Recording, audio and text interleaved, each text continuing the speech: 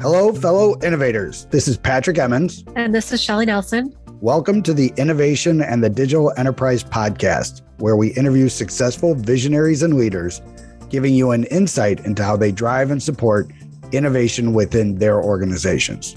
Today, we're welcoming Jay Redmond to the show. Jay is the CEO at TopStep, a financial technology firm based in Chicago that evaluates day traders' performance in real-time simulated accounts. Jay joined the team as Chief Growth Officer and quickly advanced to Chief Executive Officer due to his extensive experience scaling high-growth firms. Prior to TopStep, Jay grew Opinion Lab, Inc. from an idea to an eventual sale to a publicly traded company. He then founded Paperly.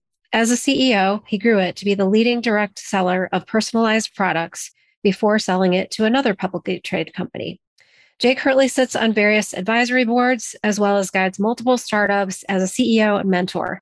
He earned his undergraduate degree from Wharton and his MBA from the University of Chicago's Booth School of Business. Welcome to the show, Jay. Well, thank you. Excited to be here. Jay, if you don't mind, please share with our listeners a little bit about TopStep. Sure, absolutely. And again, thanks for including me, and I'm excited to share and have this discussion. So awesome. Yeah, so TopStep, as Shelly indicated, plays in the trading space. So we help retail traders around the globe practice their trading habits. And the way they're practicing is within a simulated environment. That basically is gameplay, no different than playing Monopoly or any of the stock picking games you might have played at university. But what the difference here is that we have an incentive for our traders to be successful. And that incentive is if they are good, and by good, we define that as proper risk management and achieving certain daily profit targets. If they're good, then we actually graduate them out of the game and put them into live markets. But here's the real cool thing is we give them our own capital to trade. They don't have to trade their own capital. So they never have to, risk their own money in the markets. They can learn in a very safe environment. And if they're successful, they get our capital to trade. That's pretty cool. Is there a split? Do they keep some of the profit? How does that work? Right. So there's an ante to be part of the game, and they pay on a monthly basis. And they're not just they're not paying that subscription fee just to be part of the game. We're also giving a ton of additional value add. They get a community that they get to connect with. We give them a ton of free education, coaching, you name it, because we want them to be successful traders. Once those folks get pulled up, it's kind of like they graduate, as I've said before, then it is a profit split thereafter. Okay. Very good. What's the average age? What is the demographics of it? Is it all over the place, or how does somebody get started? What's the average age? These are retail traders.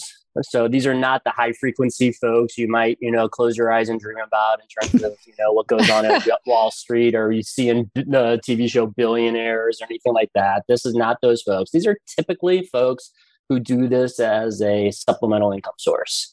So they might trade out of enjoyment. They might, drive an Uber for some part of the day and trade for another part of the day. So some of them view it as a gig opportunity.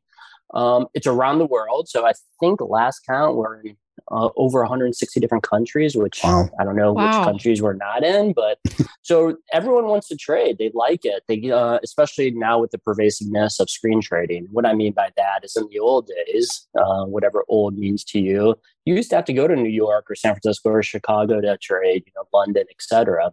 And you'd actually have to physically be on the floor. And if I may just kind of digress for a moment, that's actually where the name TopStep comes up. I was going to ask, Yeah. So in the old days, you might have seen this in movies, be it, Trading Places or elsewhere. I was thinking Ferris Bueller's Day Off, right? Yeah, Ferris Bueller's Day Off. Yeah, you used to go and you could, as a visitor, actually watch them trading. You'd be behind glass windows from a mezzanine looking down. But you often graduated college and you didn't know what to do, or you wanted to be a trader and you would get on the floor somehow, some way, usually through some connections. So unfortunately, it was a little bit of an old boys network. I'm hopeful that if it was still around, it would have been much more, diverse. But let's just go back in time and appreciate what it was. And if you knew someone, you would get on the floor and you probably got a relatively menial job. It'd be a runner, which basically meant you were taking orders that were paper tickets and running them back and forth. And then eventually you might have grown from runner to clerk, where you might have actually sat behind a desk and accepted those orders or whatever. But there was an apprenticeship approach. It was slow, methodical, and you learned through osmosis or by participating. Eventually, if you showed some gumption and ability, then you actually got into one of those pits. Obviously, there was licensure and other things like that. But you started at the bottom of the pit. And if you've never seen this before, imagine what you would see at a sports game where there's, bleachers going up, and you would start at the bottom of that bleacher or that pit. And as you became more and more successful, built a reputation, your book grew bigger, you started trading larger, you had more clients, whatever it might be, you actually started to rise up in that pit until you eventually got to the top step of the pit. And at the top step were the best traders, trading the most successful, et cetera. And that's what we're trying to do for the retail traders, to get them to the top step so they can be the best. That's awesome. I want to dig into your entrepreneurial journey in a minute, but so tell us about the story. We talked about it before, but I really would love to hear you share, your history with TopStep and, how you got engaged and now you're the CEO. I think that's a really cool story. Well, thank you. Yes. And for everyone that's listening, this is just one of those things that proves that if you give back and you believe in karma, things come around full circle. So when I sold my last business, I was trying to help other entrepreneurs around the Chicagoland community, which is where I'm located, be more successful. And I did that for really two reasons. One is it really made me feel good. I enjoyed giving back. But secondly, it also kept me kind of in the deal flow, right? You got to see what was out there. And I have aspirations to continue to be parts of, as Shelley suggested, advisory boards, board of directors, et cetera. So you can kind of cherry pick those various young, vibrant, growing organizations that you can help with. And by help, I'm talking coaching, mentoring, whatever else it might be. I was part of that process informally and formally through different organizations here in Chicago. When someone introduced me to, at the time, currently the founder, but at the time CEO of TopStep, had a great business idea, a young, inexperienced, but passionate team. And he really was looking for some coaching. And so I helped him pro bono for an extended period of time, well over a year. And we met with great regularity. I'm a stickler for structure in those conversations, because I feel as if you don't have structure, then the conversations easily go down a rabbit hole. So we had formal agendas. We had, conversation starting points. We basically did shared experiences. We did all sorts of things. And after that period of time, the founder, his name's Michael, basically said, "Hey, Jay, can you help with other members of the team?" And I said, "Certainly, I'm happy to, but I'm going to have to start charging you for my time. I can't just do this free forever." And so Michael said, "Hey, let's think more creatively about this." And that's what got me in the door with TopStep, in that I became a chief growth officer. And then a few months thereafter, there was an appreciation that, the experiences that I brought to the table probably were more aligned with what TopStep needed. Plus, Michael, the founder, had a high degree of self-awareness and appreciation as to what he wanted to do and where he wanted to lean into his strengths, which is really in product development, ideation, creativity, et cetera. And so we each found our appropriate swim lane, and I became CEO, and he became a title that we call, Chief Vision Officer, which is really helping think through probably the classic function of R&D. And that's worked very successfully from that point forward. That's great. You mentioned the self-awareness, and I think that's also a topic I think I'd like to discuss today. But I did want to go back to, your entrepreneurial journey. If you could tell us how that started, right? So there's always that first dip in the cold pool of right. Am I really going to tell my parents I don't have a job and convince them that it's a good idea? Well, what's funny is I probably didn't have to have that conversation, because my dad started his own business. Nice. And my grandfather started his own business. And then later in life, it was celebrated, right? Like almost encouraged. Exactly. what's funny, Patrick, is I didn't know there was another option. I didn't know people like worked for someone else. I think, you saw that on TV or you heard that, to friends' dads, but I didn't really think that was an option. And, now that I harken back based on your question, I probably started so early where I was running, and probably many listeners were thinking the same. I was running lawn care services as a high schooler where I pretty much had a monopoly on my subdivision. And I was probably richer back then than I am now because my obviously the outflow, the expenses weren't as dramatic. But cutting lawns at an early age teaches you a lot of things. I remember that antitrust effort about your lawn care. There was some action from the federal government. No, I did not get a call from the Justice Department. I can promise you that. It wasn't that large, that's for sure. But fast forward to postgraduate school. This was in the late 90s. And for those business historians that know what was going on in the late 90s, that was Web 1.0. We're probably on, I think, the 3.0 is what they say. 3.0 is conventional wisdom at this point. Yeah, I know you blink and it's gone. But it was 1.0. And what that basically meant was none of us knew what the heck we were doing. Well, we were really confident we knew. We really thought we did. And whatever we announced in the public ate up, right? I mean, we basically made an announcement for an e-commerce business that I helped found. And, the news went crazy and viral and the inbound was ridiculous. So regardless, that definitely whetted my appetite. Grew that business from nothing to something. We sold that business to basically an affiliate that became part of the Amazon family. And then from there to, I think, Shelly's introduction, helped start a business here in the Chicagoland area that's called Opinion Lab. Long story short, Opinion Lab was really the first to create what we see as ubiquitous now, that feedback button on every single website. Opinion Lab was the innovator in voice of customer. How do we capture feedback from all individuals on the website to enhance the user experience? Eventually sold that business to a market research business out in New York called Verint, and then started another business called Paperly. And that Paperly was a personalized business that really competed against the Amazons and the Walmarts of the world, because at the time, Amazon and Walmarts were incredibly good at selling a product to you and delivering it very quickly, but they couldn't personalize anything. And so Paperly really tried to find that empty space or that unique selling proposition of personalization. So not only could you order something and get delivered quickly, but it could have your name on it, it could have a font on it, it could have a color, a design, it could have anything that you wanted.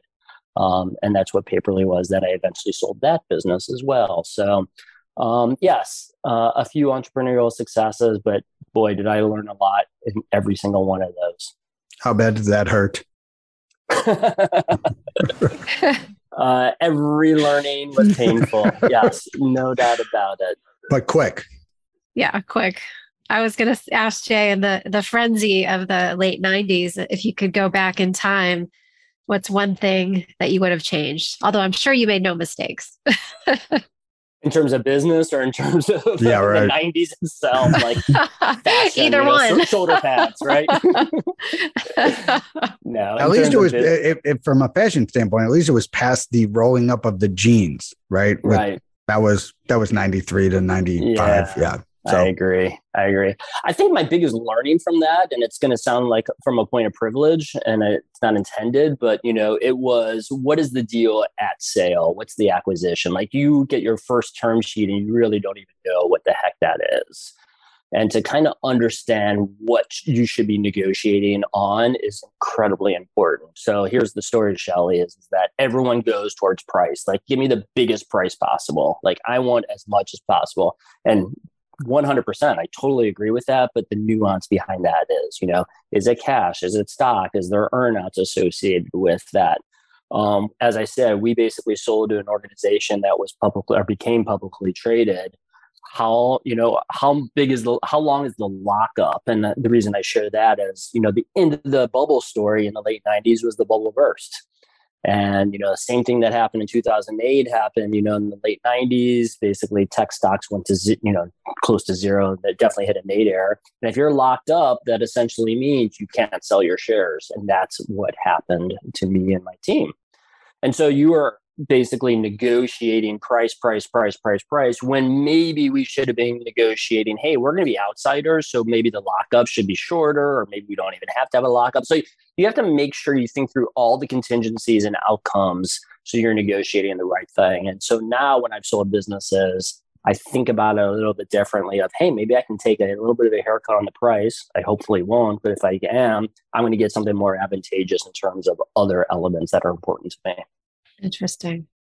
And just for those, if you don't mind sharing, I know what an earn-out is, but I thought maybe if you could share, right, what an earn-out is specifically. Absolutely. So whenever an acquisition occurs, or quite often when there's an acquisition that occurs, the acquiring company wants to keep senior leadership as part of the larger organization, NewCo, whatever you want to call it. And the way that they're going to do that is going to make economic incentives to kind of keep you retained.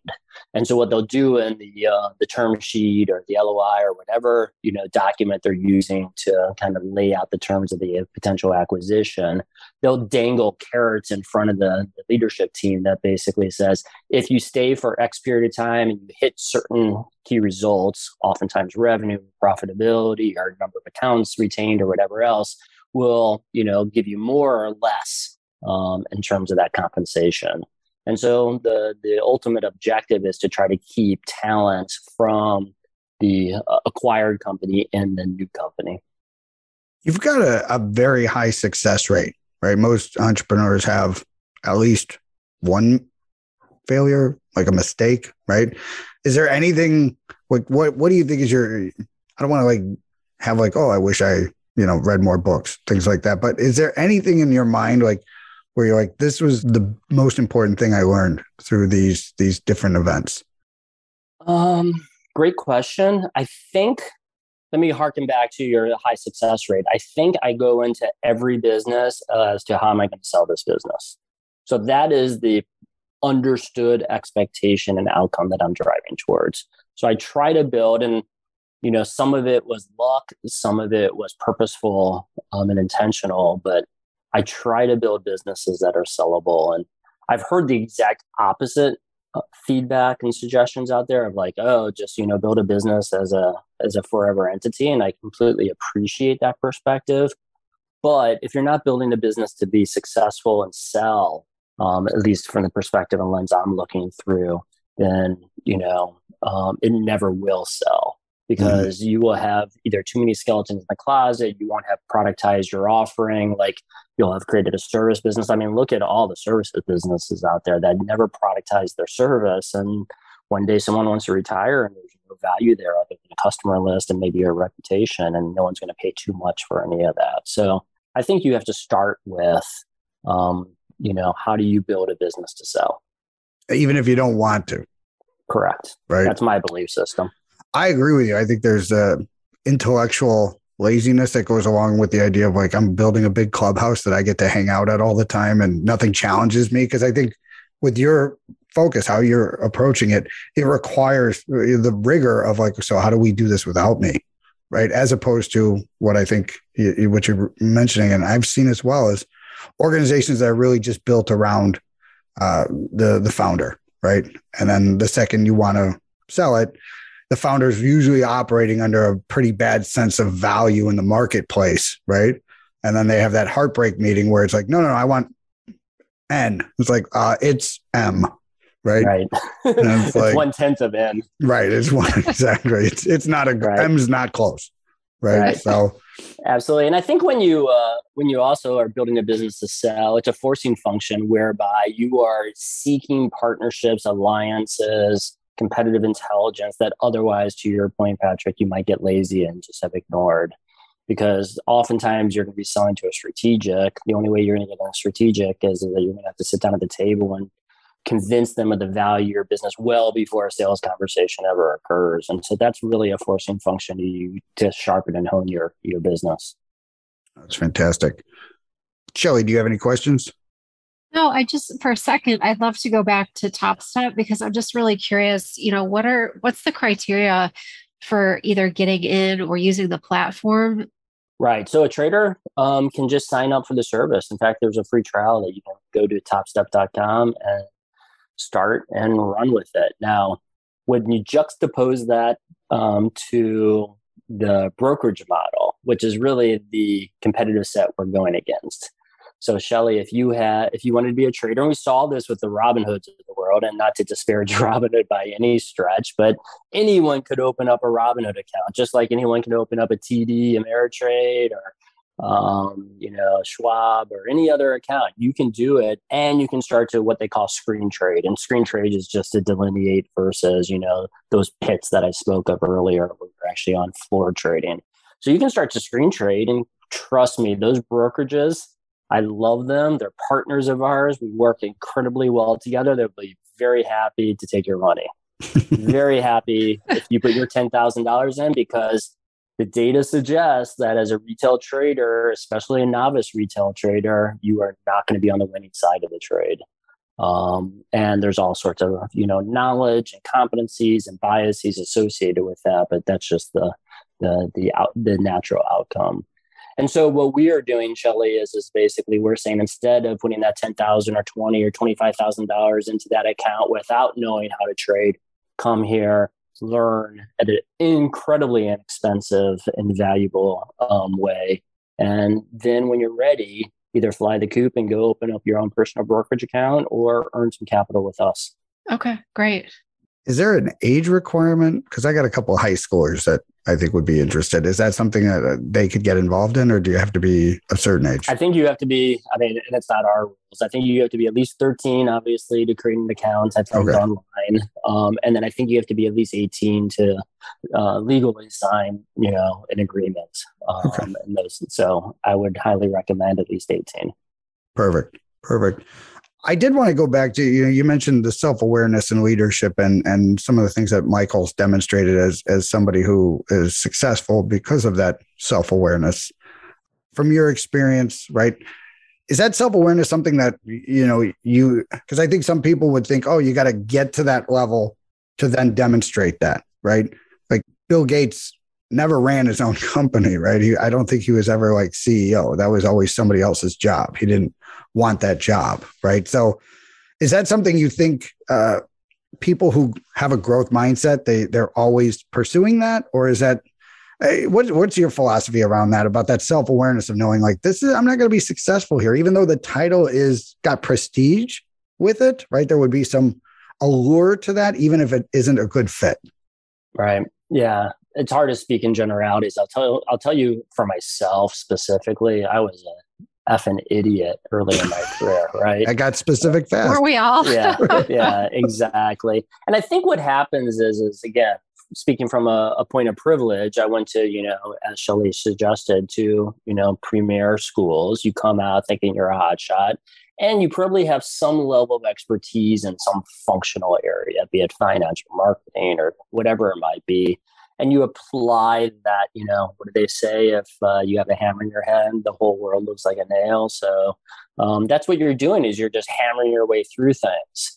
I think eventually what you learn through failures, and I'll share a failure in just one moment, that you learn the importance of I hate the term, but it's the one that's kind of, again, conventionally used, is, the softer side, the managerial side of business and the importance associated with it. And once you learn the importance of people and relationships and everyone having shared understanding and communication, then all of a sudden you realize the magic elixir associated with business success. And I have had so many failures along the path that I've learned from, and hopefully others, continue to learn from their mistakes too. But I'm highly introspective and retrospective and look at these things. One failure was in my Paperly business. So Paperly essentially was analogous to a Pampered Chef or an Avon Tupperware. So I have a volunteer workforce spread across 40 different states. I had 600 reps, and these reps are essentially stay-at-home moms, and I use that largely because that's what the demographics suggest, not to paint a picture, but that's what the demographic was. And these folks are selling to, their friends, their family, their neighbors, etc., these personalized products.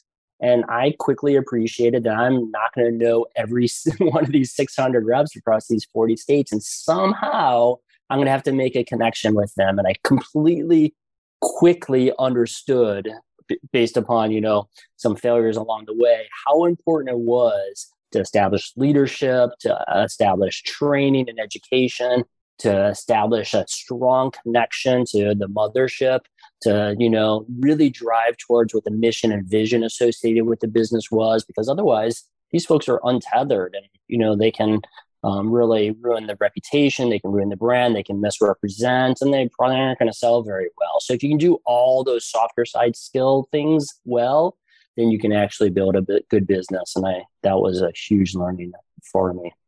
I have another question because I wrestle with this one. You mentioned, that introspection retrospective, right? Like there's this ideal that I think people have of innovators that they have, or just Americans overall have this concept of confidence is like this thing we should all like aspire to have, like this idea that like, and my contention, and I'd love to get your thoughts, is like, my contention is that if you're like a 10 on the confidence scale, you're kind of worthless, right? Where it's like, you don't learn from your mistakes. And so then you have to have people jam it in your face all the time.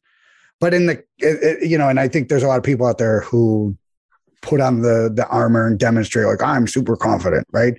And like, they know they feel like they have to do that to like keep up the facade.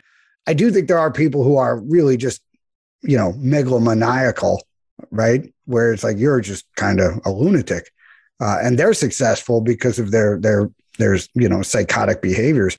But like, do you have like thoughts on this? You have a philosophy or ideas on like that idea of like, you can't be a pushover, right? You can't like have like a setback cripple you, because clearly that's not what's needed, right? You ran through challenges, you took the hits and you kept moving.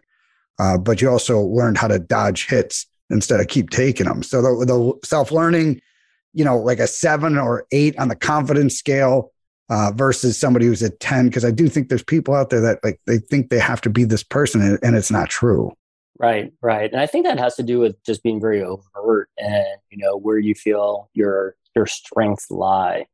I say quite frequently to my team, you're the expert at, and fill in the blank. And the reason they're the expert at is they think about it all day long. They're much closer to the data than I ever will be. And they're probably getting feedback much faster than I ever will. Trust me, anything that comes to me has already probably passed through 3 layers of an organization where all the easy ones have already been picked off, right? And so I hope they get picked off, because that enables them to not only answer questions faster and be more responsive, but also enables them to grow in terms of decision making. Yeah. So I totally say quite frequently that, I don't have the answers. In fact, someone once told me, and I love the quote, I'm going to try not to butcher it, like, I don't have the answers to your questions, but I'm certainly going to question all your answers. I love it, because that's what I do. Is I guess it's like the Socratic method of learning. I'm going to ask tons of questions, both out of curiosity, because I'm a curious individual, but also because I want to make sure you thought through all the positive and negative consequences of the various choices that you're presenting. That's great. Yeah. And so I think that helps diminish the confidence. And then it becomes trust and relational and all those other things that people know that they can bring things to you, because you're not going to have this hubris that I know the answer before you even walk in the door. Right. It does say something about your culture if everybody's looking for permission. Right. It means that the low trust, right? Like, right. I'm afraid I'm going to get scolded. There's going to be a negative. So like, if you're a leader, I don't care what level, if that's what's going on, you need some introspection, right? You're not creating a safe culture, right? People don't have that feeling like I can be brave without, right, having somebody, hit me if I do something wrong. Yeah, not physically, but you know what I mean? Yeah. I get that. I get that. I mean, we believe in feedback in our organization. A lot of organizations do also believe in feedback, but the feedback is usually, there's usually 2 mistakes that are made that we try not to make at Top Step. The first one is that I never want Patrick to come to me and say, Jay, I have feedback for you, because that's a tough conversation. Totally. It should always be the other way of, Patrick, what feedback do you have for me? And that basically opens the door and makes it a much more productive conversation, because Patrick says, oh, Jay's interested. Like, I'm going to share with them. And you can share constructive, appreciative. You can share all sorts of feedback. The second mistake people make, besides not asking for the feedback, is that they basically then try to justify their behaviors. So Patrick gives me feedback and I say, well, Patrick, you don't understand the situation. The reason I was doing it this way was the only response at Top Step is thank you for the feedback. Right. And then that's it. Yeah. And that creates that psychological safety and security that you spoke of to ensure that there is, communication and learning that occurs. That's great. That's great. I'm throw another approach. What I do with folks is I'll go to them and I'll say, a good friend of mine gave me this one. It's called the one thing, right? Okay. And like, I'll say to whomever, like, hey, I want to improve our relationship. I want to make sure you and I are on the same page. I want to make sure that we're working as good a team as we can. What's one thing I can do to Love it. establish, right, grow in your eyes of respect, appreciation? What's the one thing in the next month or week that if I start doing more of, right, whatever that is? And what's really interesting with that, and again, all my ideas are stolen. So give credit where that's due. What's always interesting is the second you open that up, so the person goes, okay, they give you the feedback. And then the next thing they say is, so what's the one thing I can do? And like, it's so transformative of like, hey, let's start with me. I'm the boss. I get it. But at the same point in time, what can I be doing better? And just opening the door that way, I think it's amazing to me how quickly people will start with themselves when they feel safe. Yep. Absolutely. I love that approach. Yeah. Well, one of the things we like to cover is as people grow and you being a mentor. So you totally appreciate that. And like working with other CEOs and people that you're passionate about, very few people are entrepreneurs. It's growing, I think. And I think that's great. But who are some of the mentors that you leaned on? You mentioned, it runs in your family. And so clearly there's people there that you could reach out to. Who are some of the other people that you reached out to that helped you grow? Right. And this is another great learning. So thank you for raising this. I wish I had mentors earlier in my career. So that's the one downside, I think, associated with trying to forge your own path is you don't have kind of an easy structure to lean into. If you went to work for Accenture or McKinsey or name a firm, you kind of have built-in mentoring. And so when you're out on your own, you're looking left and you're looking right and there's no one there. You have to go seek it. And what often happens, at least it happened in my situation, is that you get so buried in your own work that you ignore what could be to your right or left. So early on in my career, I did not seek it. And that was a big mistake. I would say later in my career, I seeked it. And what's lovely is that here in Chicago, it's an incredibly big but small community at the same time. Totally. I can pick up the phone and call almost anyone and have a question. And also I have found that people are incredibly willing to participate in, your improvement. So, back to your point earlier, Patrick, of saying, hey, what's the one thing I could do? Or what's the one thing I should do? Or here's the situation. Have you faced this before? People are incredibly willing. And I've done everything from where before COVID, if there was a life before COVID, I would... I don't remember it. Yeah, I know. I don't remember it either. I would host, which was really just call 5 people that I, really wanted to know better and invite them to breakfast. And I did this on a quarterly basis. And there would be some that would show up every quarter and there would be some that were one and done. And that's perfectly fine. But we would start just a great conversation over breakfast. And it's a great opportunity to have face-to-face about the various challenges and opportunities people are faced with. And so I really realized quickly how decrepit my network and my mentoring was previously, and have worked incredibly hard in today's world to ensure that doesn't happen again. That's great. I couldn't second that more, right? I think when we're younger, we think we don't have anything to offer, right? We don't understand, like the next generation has plenty to offer of just listening, right? Asking questions and letting us transfer some of the knowledge and the beatings, right? Physically that we took. Right. Because that was what happened. It was closed fist. They stopped that around 98, but before that it was whatever you want to do. Anyways. But yeah, I do think that's when I talk to younger folks, sometimes they're like, well, why would this person give me time? Right? What am I offering them? And it's because they spent a long time building this knowledge and they want to give it to somebody, right? 100%. They want that flame to continue to grow. So awesome. Well, I wanted to thank you for taking the time. I really appreciate it. Awesome stories. Everybody go out and get yourself a Top Step account and figure out how to get your side hustle going for some extra money, right? And become part of the community there. But Jay, thanks for taking the time to talk with us today. I really appreciate it. Thanks, Jay. My pleasure. I enjoyed it immensely.